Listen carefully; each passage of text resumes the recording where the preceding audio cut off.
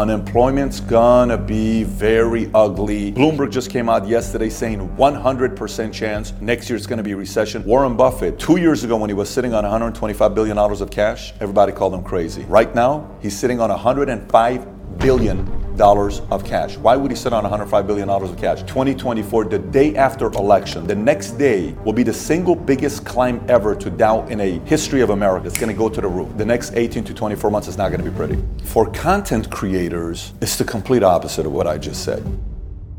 Thanks for coming back on the podcast. Fired up to get into the content. We got the economy to talk about macroeconomy, the creator economy, and I want to hear about content strategy, how you're thinking about content, how you're thinking about all of that stuff. But this is a special interview because today is your birthday. Yes, it is. And you're here at work. How do you feel about your mentality when it just comes to hustle, working on your birthday, being devoted to your vision? What's it mean to you in this moment on your birthday to be doing a podcast here at Valuetainment headquarters? I don't mean to, undermine it, but it means literally nothing. It's just another workday. But here's why. A long time ago, when I started building my business, I said, so if I'm somebody that takes vacation based on what the government tells me, then I'm just like everybody else. I said, I don't want the government to tell me when is a vacation. I don't want the traditional days to be vacation. I want me to choose when I want to go on vacation, whatever those days may be.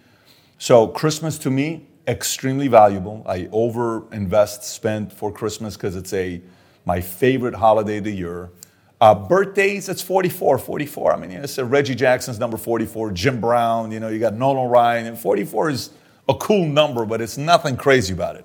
I think 45 will do a party. I'm probably not going to do anything from 46 to 49. And at 50, we're going to do something that's going to be pretty legendary. But yeah, in regards to today being a birthday and me being at work, this is very, very, if you ask my wife who's somewhere around here, we just had lunch, we went and looked at the other building real quick. This has been the story of my life. I'm the guy that ran sales meetings on Labor Day weekend where everybody's taking Monday off. I have a 6 a.m. sales meeting. I'm the guy that, December 31st, everybody's partying until late at night.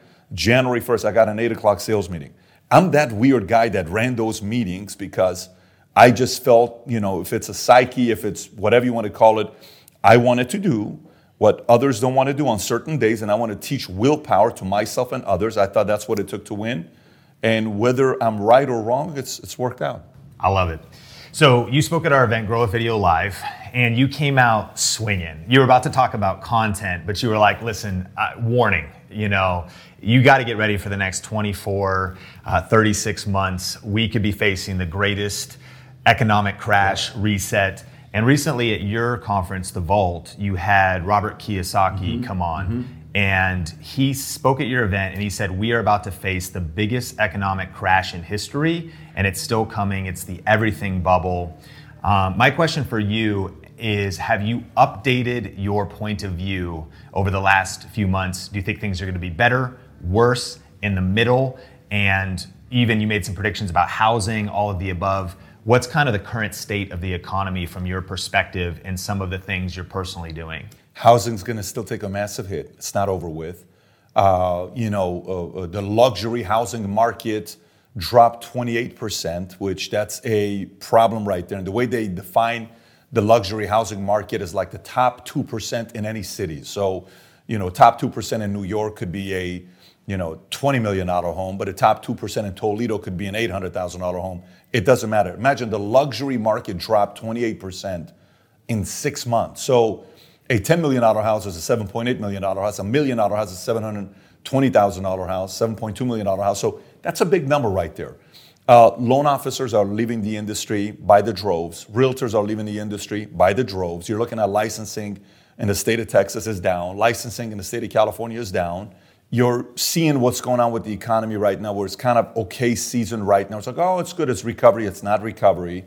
Powell's talked about the fact that they're going to raise interest rates until inflation hits 2%.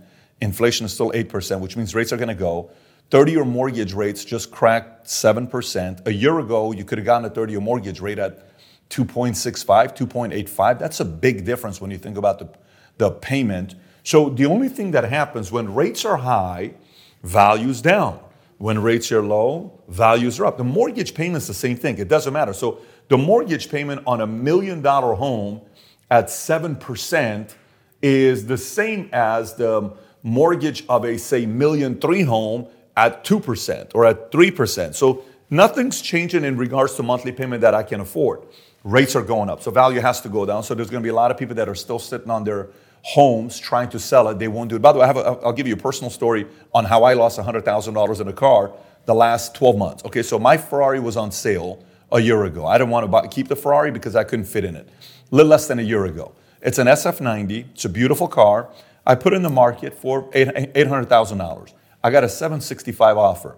I said, no, I'm not going to sell for $765. There's only a couple of these in the market. I'm going to get my $800. Personal experience I'm telling you about, right?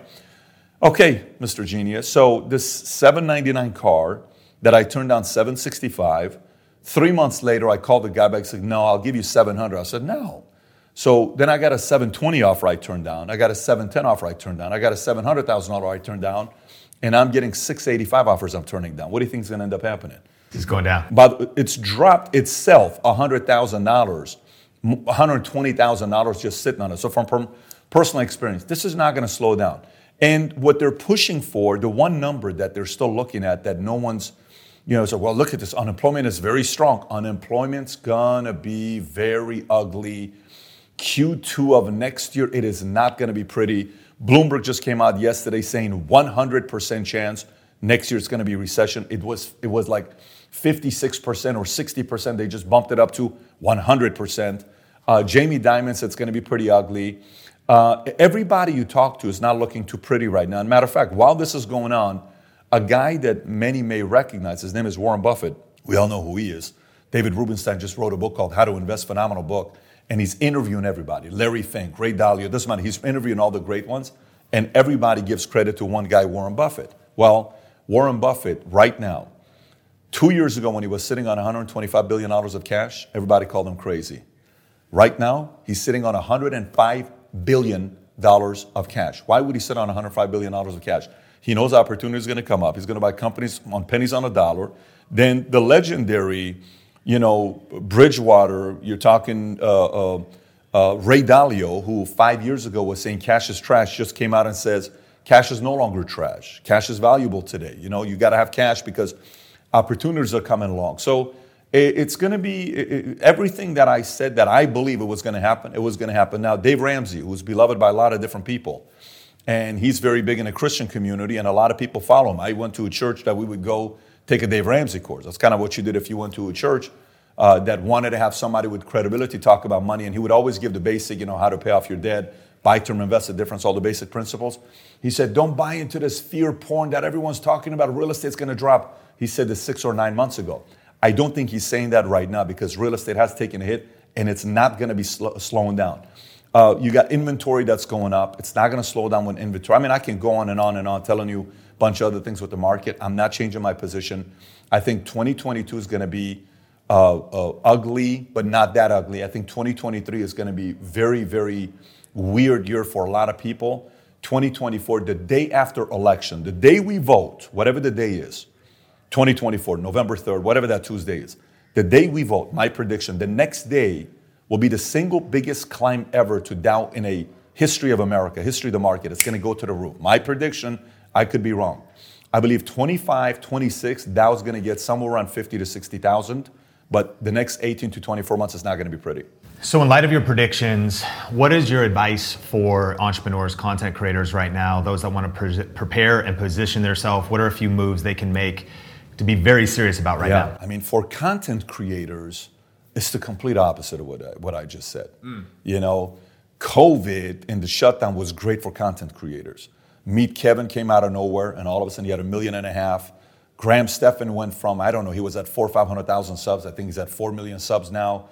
You got a bunch of people that blew up during COVID because when people are afraid, they listen. So when people are afraid, they need to be entertained. So when a person's stressed out, sometimes they just want to watch a comedy film. They have no desire to watch a overly, scary, let me tell you what's going on with the market. Like, dude, I just want a break. Just make me laugh. So you notice when COVID hit, what went to the roof? Alcohol went to the roof. Beer companies went to the roof. Liquor went to the roof. Entertainment went to the roof. Tiger King became a celebrity where he's running for office now to be a president. Who would have thought we're going to watch Tiger King, 64 million People are going to log on to Netflix in the first 3 weeks and watch Tiger King. Who's Tiger King? I was in Tiger King 2. I don't even know I was in Tiger King 2. I'm getting calls saying, Pat, you realize you're in Tiger King 2 because I interviewed one of the individuals from Tiger King 2. Now, Joe Exotic is in jail. Him and I message each other, and he follows the content. But you didn't know what was going to happen. So for content creators, if they position themselves right in areas that people want, I think it's going to be a very good season for content creators who position themselves the right way. If I personalize this a little bit, we're so inspired by what you've done with Valuetainment. You've bought this incredible building. Your podcast is in a vault. It's the Vault Podcast. It's a former bank, right? And we're about to tour it. Excited for that.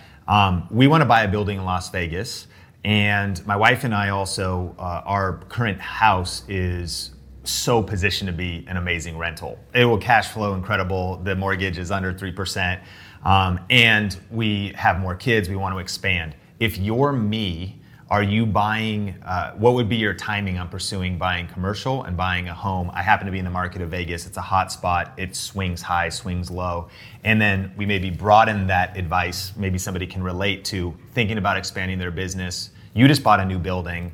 And so maybe dueling mindsets of, do we shrink back? Do we lean in? Or what are some of the factors of measuring these things? Yeah, so I'm going to say something. Some people are going to not like it, but it is what it is. I think it's a perfect season right now to make disrespectful offers.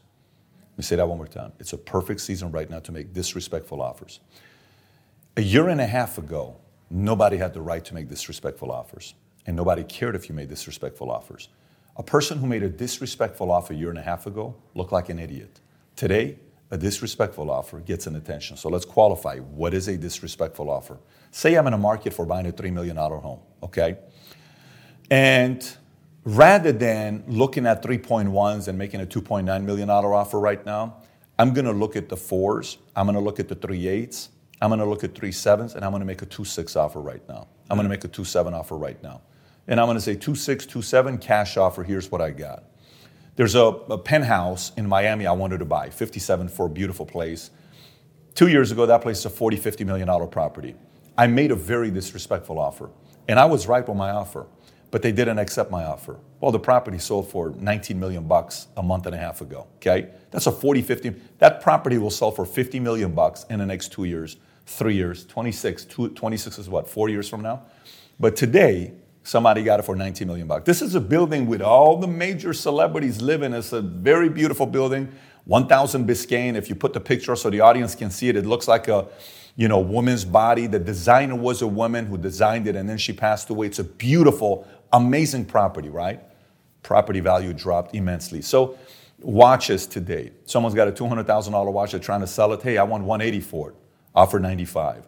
Again, people are going to get offended. Someone's got $3 million worth of cards and they can't sell it. They're afraid to put it on an auction because they don't think it's going to sell on an auction. Make a 1.7 offer today. Let them react. All they have to say is, no, if you got cash, cash is king. If you're trying to buy a commercial property today and all you have to look at is the days of listing, it's been there for 9.5 months and they're trying to sell it. Hey, they want $3 million for the building, offer 2.1. Worst thing they're going to tell you is what? No. But it could start the conversation. Like I said, today you can get away with a disrespectful offer. I'm getting disrespectful offers right now. If you only saw the offers I'm getting on some of the stuff, and you know what I say to the person making me a disrespectful offer? I understand. I would too. But the difference is I'm not desperate for the sale. So I'm going to sit on the asset. I don't have to sell it. But if I'm somebody that's selling today, you have to assume most people are gradually running out of cash. They had some dry powder, they had some powder, but they're doing okay with some, savings and cash they had. That's going away. And every month that goes by, there's only so much you can act. If the average person was a great actor, they'd be in Hollywood, but they're not in Hollywood because they don't know how to act. Which means they may seem confident today on Instagram, maybe a month from now, maybe 3 months from now, maybe 6 months from now. But if all of a sudden cash goes from having a few million in the bank to $1 million to $600,000 to $400,000, now you're sitting there saying, I only have 9 more months left. You're a little bit quick. The first reaction is, get rid of. I don't care, just sell it. I don't care, just sell it. I don't care, just sell that property. I don't care. And when people get into that mode of, I don't care, just sell it, people are getting things at a discounted rate. So my recommendation to you is make some disrespectful offers. And in a Christian way, but make some disrespectful offers. I love it. Let's talk about content. And you just gave an interesting tension between other industries and content in these next few years, especially even in recession. We actually personally, as soon as the lockdown started, Think Media's views doubled, our entire YouTube channel. We didn't do a thing different. It makes sense. People were at home, they started searching for things. And so I do think this is going to be an incredible season for content creators. And you yourself have bet on content big. You've gone all in with valuetainment. You're starting shows. You're starting new personalities are being recruited. You already have this massively influential, I believe the #1 channel on YouTube for entrepreneurs, and not just by the numbers, but by the quality of the content. Thank you. Why are you betting so big on content? Why am I betting so big on content? So first of all, when you're saying your content grew, it didn't grow just because you were creating content. You were creating good content, right? People think just because they create content, they're going to get a hit. You're not. It's got to be good content. You got to know which audience you want to attract. You have to figure out a way to differentiate yourself. It's got to be less acting, more you. It's got to be authentic. Either you're giving me value, you're making me laugh, you're making me aware, you're stirring the pot, you're controversial, you're doing something to get attention, and there's many ways of doing it. But today, years ago, Steve Jobs, when he wanted to make a statement about what Apple's doing, he'd call Hugh Hefner from Playboy magazine. He would say, call your editor-in-chief, I want to talk to him. He would call him up and he would say, I want you to interview me. I want you to do a hit piece on me and this story. But he would call Playboy because that was his audience, okay? Steve Jobs, Playboy's his audience. That's what he would do. Okay, today he doesn't have to do that. Today he simply goes like James Corden, right? James Corden goes to this restaurant in New York and all of a sudden he has a bad day 2 days ago, 3 days ago, and it's horrible. So this is 2 instances where he disrespected the waiter and the waitresses. It's the main restaurant that everybody wants to go to, Balthazar, some name like that, right? What does the owner of the restaurant do? The owner of the restaurant doesn't call New York Times or New York Post or LA Times. He goes on his Instagram account. He puts a picture of James Corden. On the bottom describes why he's 86th, James Corden. Why he's one of the only few people he's 86 in 25 years. And he gives 2 stories of both times. And he says he can never come back to the restaurant ever again. Well, today, apparently James Corden called him last night and they had a conversation together. And he officially suspending him. And he cannot come back to the restaurant because he profusely apologized, saying, man, I apologize for what I did. And they said, okay, no problem, you can come back to the restaurant. So if he wanted to do that before, that would have taken a longer lifespan. Everything is content today. Everything's messaging today. Speed is faster today. Controlling the narrative is faster today. If 20 years ago I'm building a business, I'm probably more focused on building the company brand than my brand. The difference between Jobs and Bill Gates, Jobs understood his own brand mattered as much as the company's brand. People didn't really see Bill Gates as a brand. People did see Steve Jobs as a brand. And you saw the similar thing with Larry Ellison and some of these other guys. And today, you're seeing the difference between Bezos and Musk. Bezos at one point was worth more. But people don't know Bezos. They don't even like Bezos. Why don't they like Bezos? Why don't people like him? Because no one knows nothing about the guy. Why do people like Elon Musk? Why do people like this guy? He's louder than Bezos. Shouldn't they not like Elon Musk?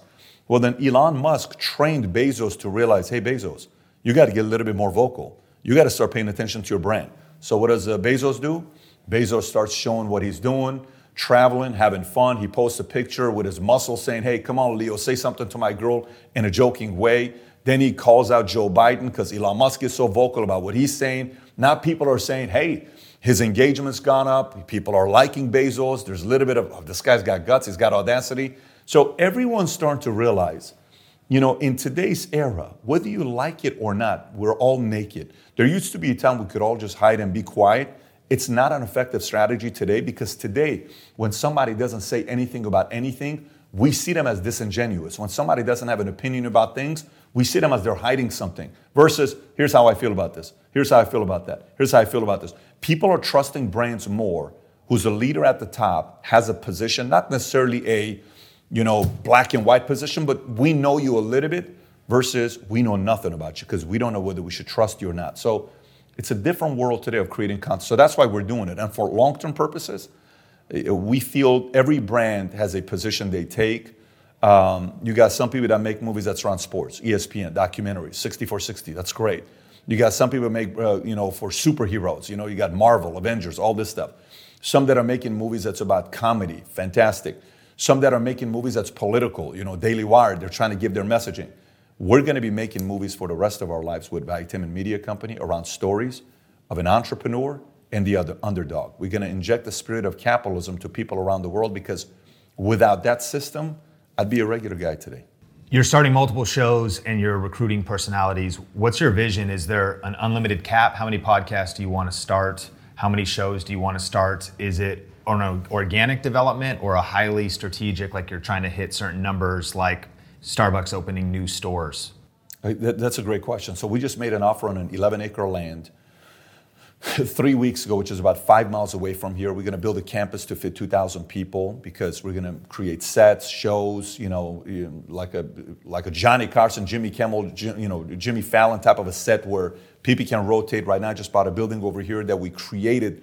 By the way, after this, somebody should take you there for you to see it. You should go see it and kind of get some B-roll of it. You'll see a wall of fame with people that we admire with a gold Vitamin logo there, and a set with 5 seats, camera galore, 16-foot LED TV where you can do your podcast, and in front of you, there's 300 people live sitting there while you're doing a live podcast. So live audience, butts and seats, having drinks, liquor license, cigar lounge. We're creating a little bit of a man cave type of a feeling that's going to be black with Churchill, where you're coming in to watch a fight or football game, or you're watching a debate and you're sitting there having a cigar, having a conversation with another executive or founder, more of a higher end type of stuff, and it's going to turn into a comedy club.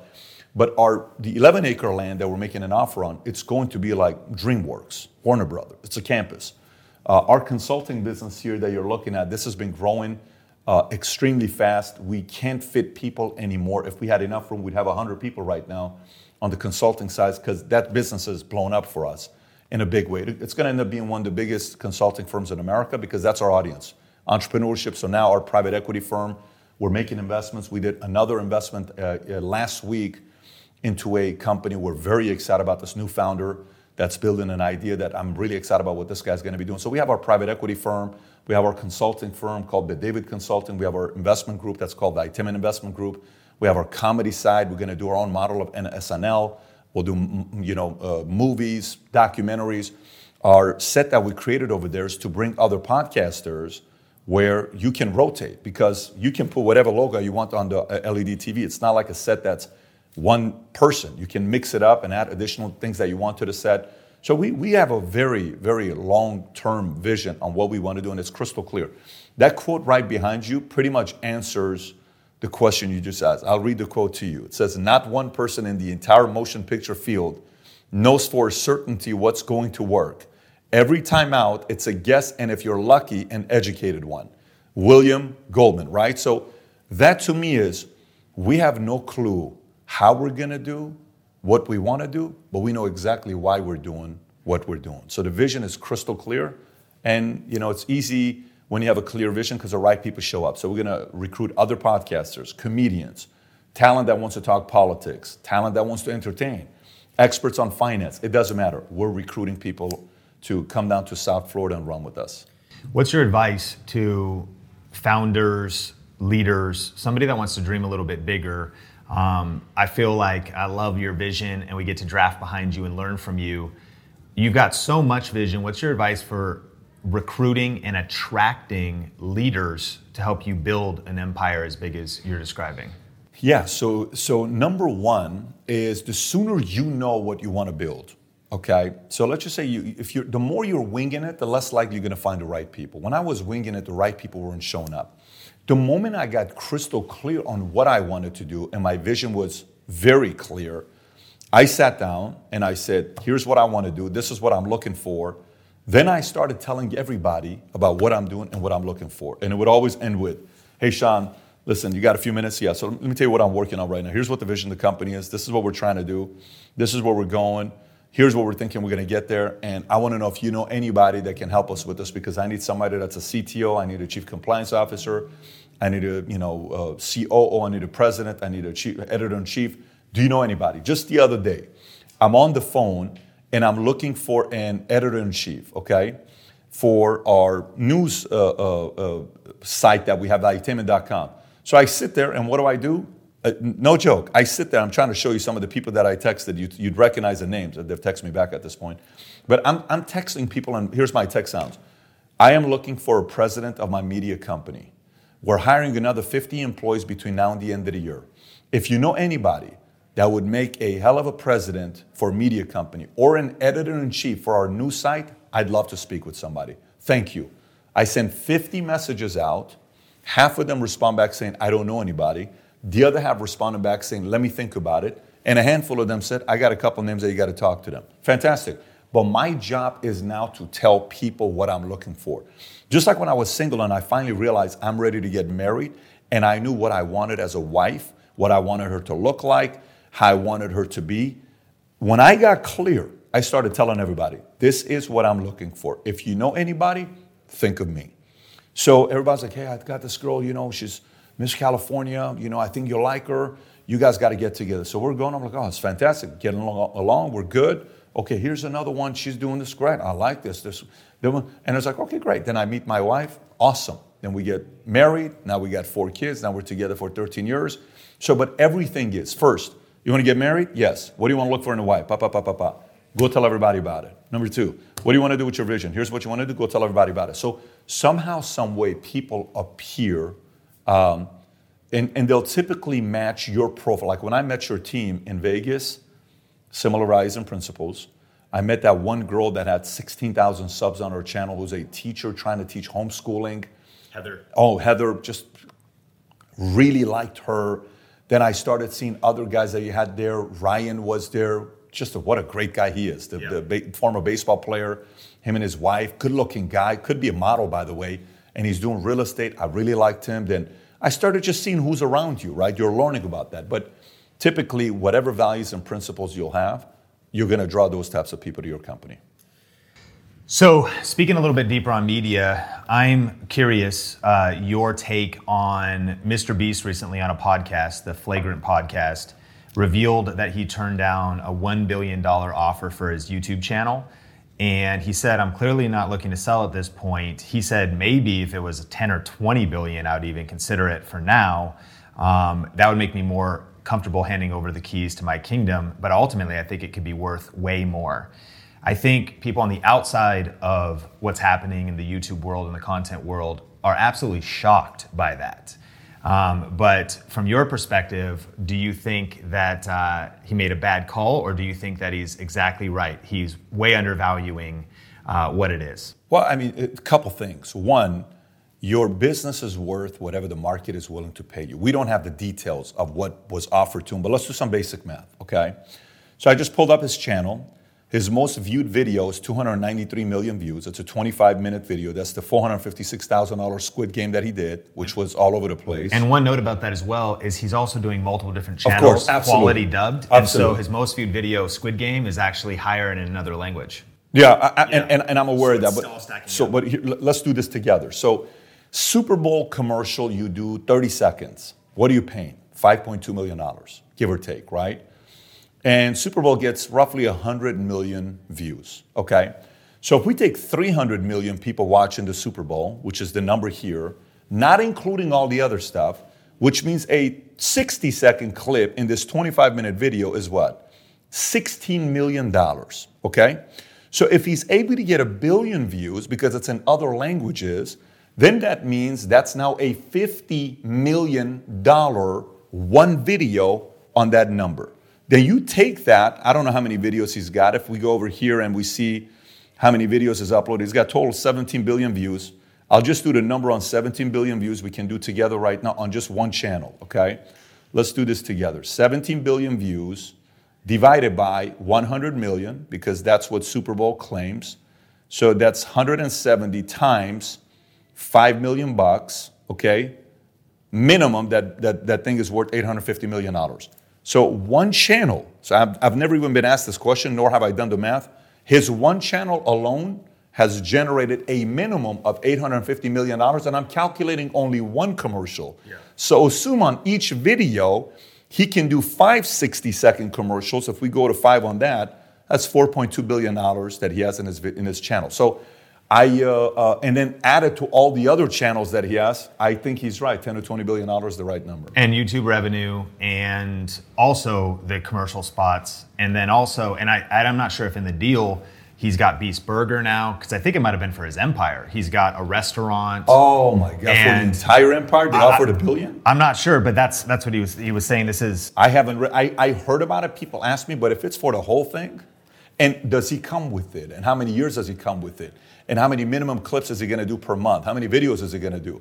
If all of that comes together, I think he's right. It's a $10 billion. No, I wouldn't be selling it less than $10 billion. Yeah, and he has a chocolate bar, and that's already in Walmart now. Yeah. And so even off the momentum of his brand, I mean, of course, there would be diminishing results, but that's fascinating. So what do you think that speaks to in terms of, do you think that there's still a big disconnect between the old media world and the new media world respecting a content creator like Mr. Beast, and traditional media still being the weights are not balanced in terms of maybe understanding what this is worth, or do you think it is accurate? So I mean, but none of that is anything new. Meaning, I'm Armenian and I'm a Syrian, born and raised in Iran, right?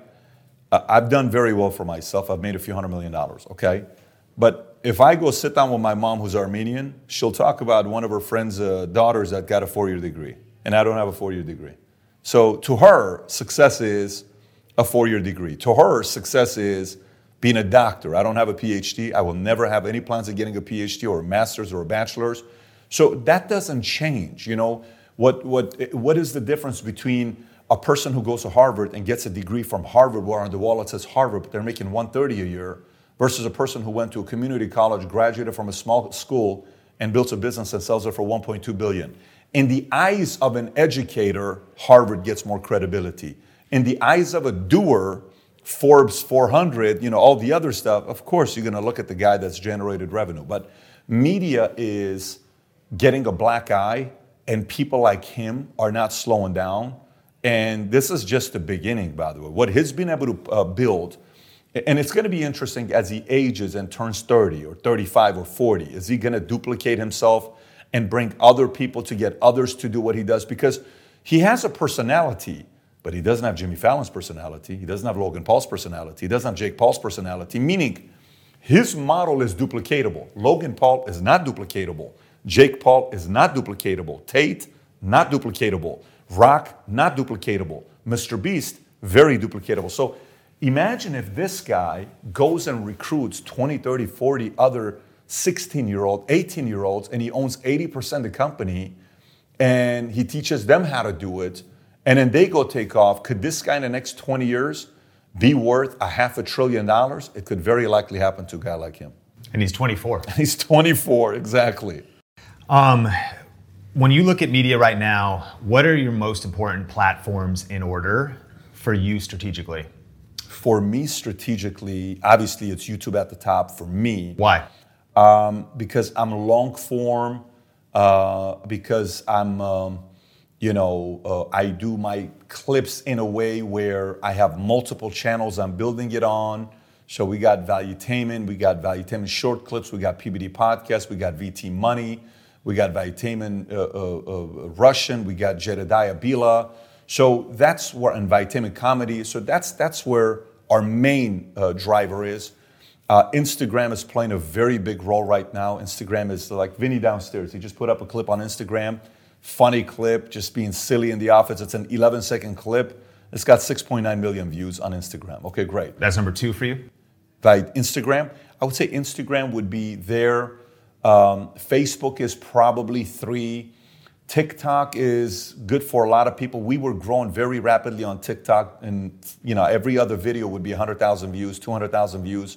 The last time we had 100,000 views was 350 videos ago, so we don't know what's going on there. And we even bumped up the quality of clips. So the same clips we put on TikTok gets 2,000 views, but we'll put it on Instagram and it gets 2 million views, 8 million views, 6 million views. So TikTok to us, it's a little bit tricky. I don't want to get into what that could be. Some of the content I talk about is not politically correct. I call out, I challenge. So some places it may or may not perform very well, but I would put those would be the list. If we do dig a little bit deeper on TikTok, what are some of your predictions? They're going into e-commerce and they're opening warehouses. They're opening warehouses in Amazon's backyard to expand e-commerce. They are now doing still photos. They're doing longer form clips, still photos like Instagram. And Washington Post just did a big deep dive. In 5 years, the app, once written off as a silly dance video fad, has become one of the most prominent, discussed, distrusted, technically sophisticated, and geopolitically complicated juggernauts on the internet, a phenomenon that has secured an unrivaled grasp on culture and everyday life and intensified the conflict between the world's biggest superpower. No app has grown faster, past 1 billion users, and more than 100 million of them are in the United States, roughly a third of the country. So what are your opinions on TikTok? I wonder if demographics come into play, maybe certainly politics come into play, but if we do actually dive into the world of TikTok, it's a force. It's coming really strong. You've got Trump wants to shut it down, and it's very controversial, but it's also absolutely massive as a strategist and as a predictor of culture. What's your view on TikTok? So, for example, I'll give you 3 different point of views. What phone do you use? iPhone. What do I have? iPhone. What do you have? iPhone. Okay, so that's not good. You know, one of my guys, I just called him right now, Jose, I was on the phone with him, and I said, I called him back. He says, hey, where are you at? I'm at T-Mobile. Why are you at T-Mobile? Because my phone shut down yesterday. He has an iPhone. Well, he was with Droid for 15 years. He barely switched over to iPhone, right? We need competition. And iPhone doesn't have competition. That's not good for you and me. Google's phone is not strong enough. Droid's getting crushed right now. BlackBerry's been dead. You know, we need somebody that comes out and competes with this. Or else they're very, very close to monopoly here, the way they're growing right now. And that's not a good thing for the market at all, right? So that's 1. 2, if that happens, what's Instagram's competition if TikTok's out? Nobody. So you need Instagram to have a competition. Would you say Snapchat? Their stock is on 85%. Snapchat is not Instagram. It's a very different model than Instagram is. So it wouldn't work out. Who's going to compete against Instagram? Facebook, it's the same company owned by Meta. So LinkedIn's not going to compete. Twitter's not going to compete. They try to do stories and they kind of went away from it. They have it a little bit, but they're not really advertising it to try to compete with Instagram. So I want a competitor to Instagram. Everybody wins because TikTok forces Instagram to get your views up, more audience seeing it. But if TikTok goes away, Instagram's going to say lower back down to 7% and charge people, let them do ads so they can make money. So TikTok's the reason why Facebook's values dropped, where Mark Zuckerberg's lost $60 billion in net worth just this year. TikTok's getting in his way. So let's see what this is going to look like. So that's that part. Capitalism kind of needs to work, and TikTok helps. TikTok is the least trusted app in America by a lot of people politically, left, right, middle, doesn't matter. They do not trust TikTok. Of course, people don't like Zuckerberg, or they don't like Dorsey, or they don't like some of these names because they're names and they have control of these organizations. But the challenge with TikTok is, with the way they're going, they're 1 or 2 presidents away from being banned for 4 years. Trump almost did it, and DeSantis could do it.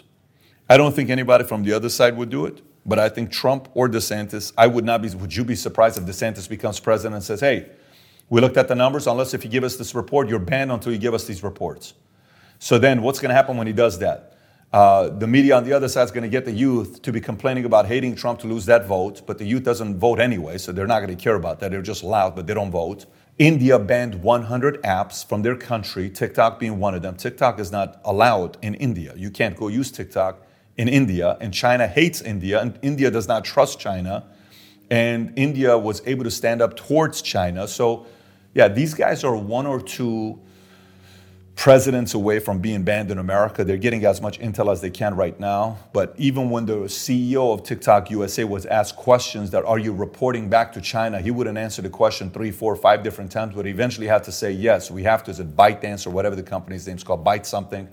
They have to report all the data back over to them because that's the company that they report to. So they're 1 or 2 presidents away from being banned by 2024, 2025. For you, are you hesitant to invest in TikTok? One of the interesting things that they're also building out is search functionality. And apparently Gen Z is using TikTok as a preferred search engine over Google.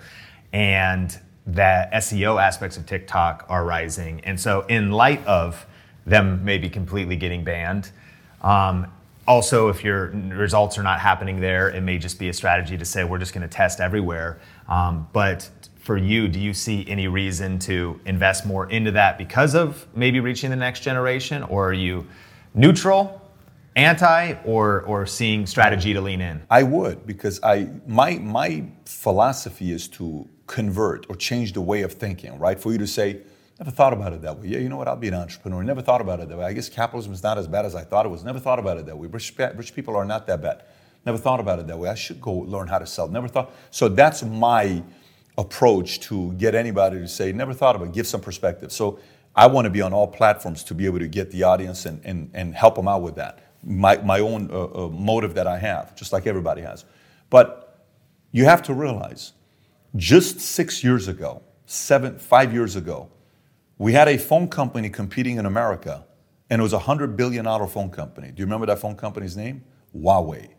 Oh, yeah. When's the last time you heard the name Huawei? They got shut down. Not in a long time. Yeah. Guys, CFO, they told them not to do business with Iran, and the CFO, the daughter of the owner of the company, was in Canada, and she did some dealings with Iran, and it's like, hey, you're done. Guess what? Huawei's out of the States. And you were starting to see people having Huawei phones because Huawei was tapping into and trying to get intel like this. It's gone. So listen, do whatever you can to get a lot of eyeballs, but don't forget, people were addicted to Vine. Where is Vine? It's been replaced by TikTok. It's been replaced by Instagram. Everything's going to be replaced by something new. It's all going to be fine. But what they're trying to do to get the intel and, the dirty plays that TikTok is doing, it's going to catch up to them. It's just a matter of time. As we land the plane, Adobe did a study called the Future of Creativity Study, and it revealed that 165 million content creators have joined the creator economy since 2020. So there's a massive wave in aspiring content creators. Young people's greatest aspiration, they're saying, is not to be an astronaut, but it's to be a YouTuber. What is the good, the bad, and the ugly of social media? I hear your vision on the good of you can reach people and get a good message to them. But in your deep dive conversation, even with Andrew Tate, I think he mentioned, I'm not sure if you agree, about the harmful nature of social media, just scrolling, shortening attention spans, and just kind of the good, the bad, and the ugly for conflicted parents, for business owners who are wanting to maybe do good, but also have these red flags that social media presents. So, historically, people have done a lot to get 15 seconds of fame, right? A lot to do 15 seconds of fame, whether it's taking out a president or, getting out there and hurting somebody or fire or doing something to a building. There's just a lot of things that people will do for fame. For whatever reason, that big screen for people to say, I saw you on TV. I saw you on a video. I saw you on this video that went viral. Oh, you saw me? Am I famous? Oh my God, this feels amazing. I'm noticed, right? And when you walk into some place, oh, hey, Sean, how are you? Oh, hi, I watch your content. I love your content. I appreciate what you're doing. Oh, hey, so that feeling is a form of a high, right, that you get. You are being noticed, you're contributing, there's some fame, there's some accolades. We fiend that. Naturally, people fiend recognition. We are driven by recognition. The most humble person in the world, Mother Teresa, became very famous.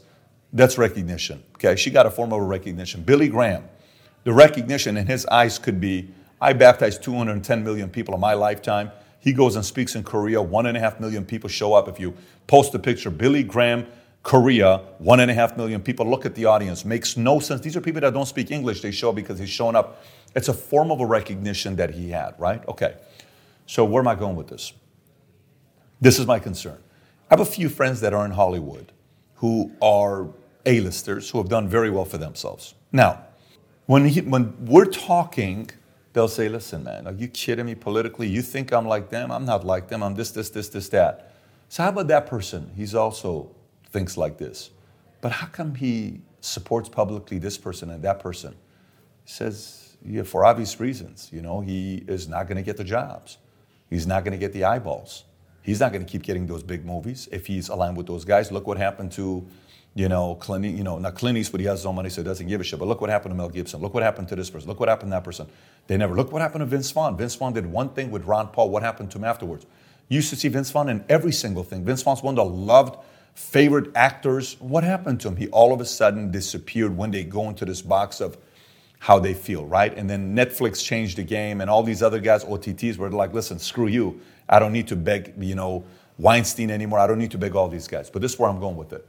Sometimes being so concerned about eyeballs forces you to put eyeballs over what you stand for, where it's recognition more than true values and principles. If you can manage that and still stay true to your character and your values and principles and not compromise that, no matter how many eyeballs you get, good for you. But if we're going to go in the direction where 164 million, what the number you said, 165 million content creators, and your goal is to measure success based on subscribership, based on AdSense, based on views, well, what does that really mean? Does that mean you're going to have to compromise to do anything to get the eyeballs and subscribers? So that's the only thing that concerns me a little bit, that if that's recognition, there's anything I can do to get 15 seconds of fame, are you willing to go that far? I'm not willing to do it, because now you're lying. Now you're being somebody you're not, just to protect the agency that's representing you. You're with WME, and WME, if they find that you said this, oh my God, you're going to lose that sponsorship with Sprite and that sponsorship. I don't know. So, that's my only concern about it. I don't think it's anything new where people are afraid of saying what they say because somebody's in their pocket that they're paying them, so they don't want to say anything bad about them. So does it produce more fake people or real people? We won't find out for another 10, 20, 30 years. But if you were to ask me, that'd be my number one concern. Last question. On your 44th birthday, if you could look back at a young entrepreneur, call it in their 20s, building a company, and especially for our community, a lot of people, we're calling them content entrepreneurs. It's the idea that you can build a media business as a solopreneur, so many different ways to make revenue. What are just some of the advice and maybe this reflective day that you would just give to a young entrepreneur 10, 15 years back? For a contentpreneur or an entrepreneur running a real business as an operator? Let's go content let's entrepreneur. do that. Okay, so content entrepreneur. So if it's content entrepreneur, it would be one word, and it's alignment. Let me explain what I mean by this, alignment. So if you can be yourself and create content, so you're not acting, I think you're winning. But if you have to play somebody else to get eyeballs where you're acting, and that's what gets the eyeballs, where the you won't get the real eyeballs, I think that's a conflict. That's a little bit of a conflict. So everything to me is what happened. For example, let's just say I'm telling you got to live by these 10 rules. These are the 10 values and principles. Sean, you got to live by this. And I'm your dad and I'm telling you this. And I don't live by that. Deep down inside, I have conflicts.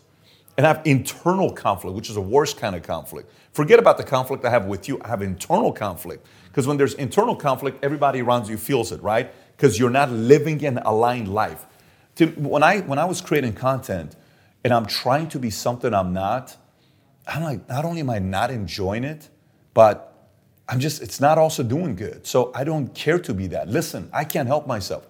I love talking about politics. I'm going to keep doing that. I love capitalism. I'm going to keep doing that. I love entrepreneurship. I'm going to talk about that. I love, interviewing people who are in certain industries that I have interest over. I'm going to keep pursuing that topic. And then if there's an audience for it, fantastic.